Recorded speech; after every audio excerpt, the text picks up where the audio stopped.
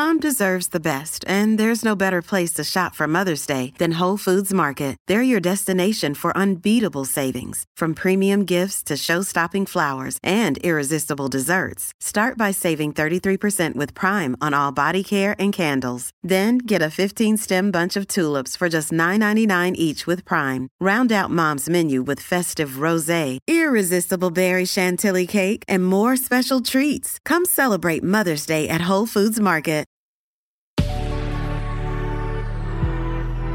Good risings. I'm Jackie. And I'm Brian. And this is Grateful Grains. Welcome back. We're on day 4 of our week on intentional kindness. We got it started on Monday by encouraging with compliments. Tuesday, we sent a thank you letter. Yesterday, we actively listened. And today, we're appreciating the underappreciated. Sometimes we forget how much power we have in the lives of the people around us. Everyone from the bank teller to our flight attendant, to our waiter, to our dry cleaner is impacted by how we carry ourselves during our short and seemingly inconsequential interactions. There are very few things that get under my skin more than seeing customers take their frustrations out on people working in retail and the service industry. We know firsthand those jobs are a real grind and made exceptionally difficult by customers with bad attitudes. On the other side of that same token, it can be made better by customers with exceptionally good attitudes. This conversation is a little bit like yesterday's in the sense that we're suggesting we actively engage, ask, and listen to the people around us.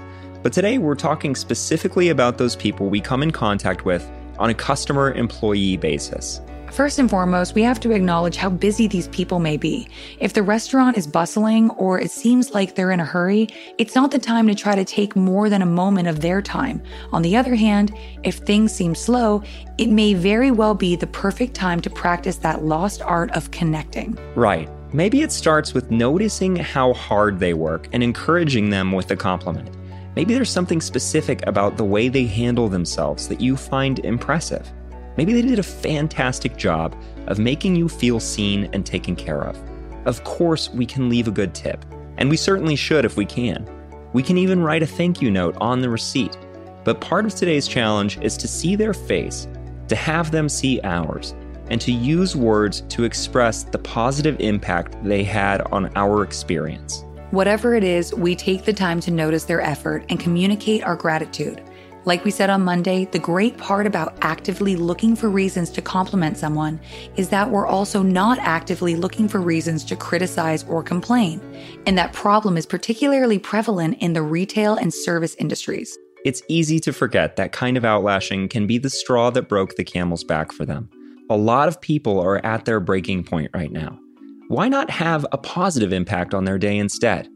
The more we can be there for each other and communicate our support, the better. We have no idea what that person might be going through, whether at home or at work. We have no idea how far a little bit of kindness can go in these instances. We may very well be that tiny little burst of energy they needed in order to finish their shift without breaking down. We might be that tiny ray of hope that proves kindness still exists.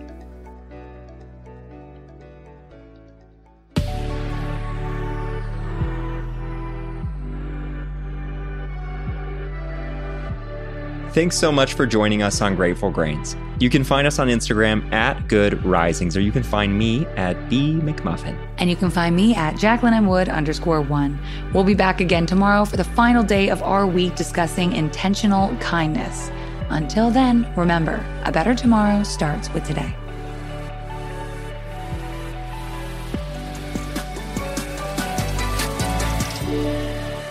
Good Risings is presented by Cavalry Audio.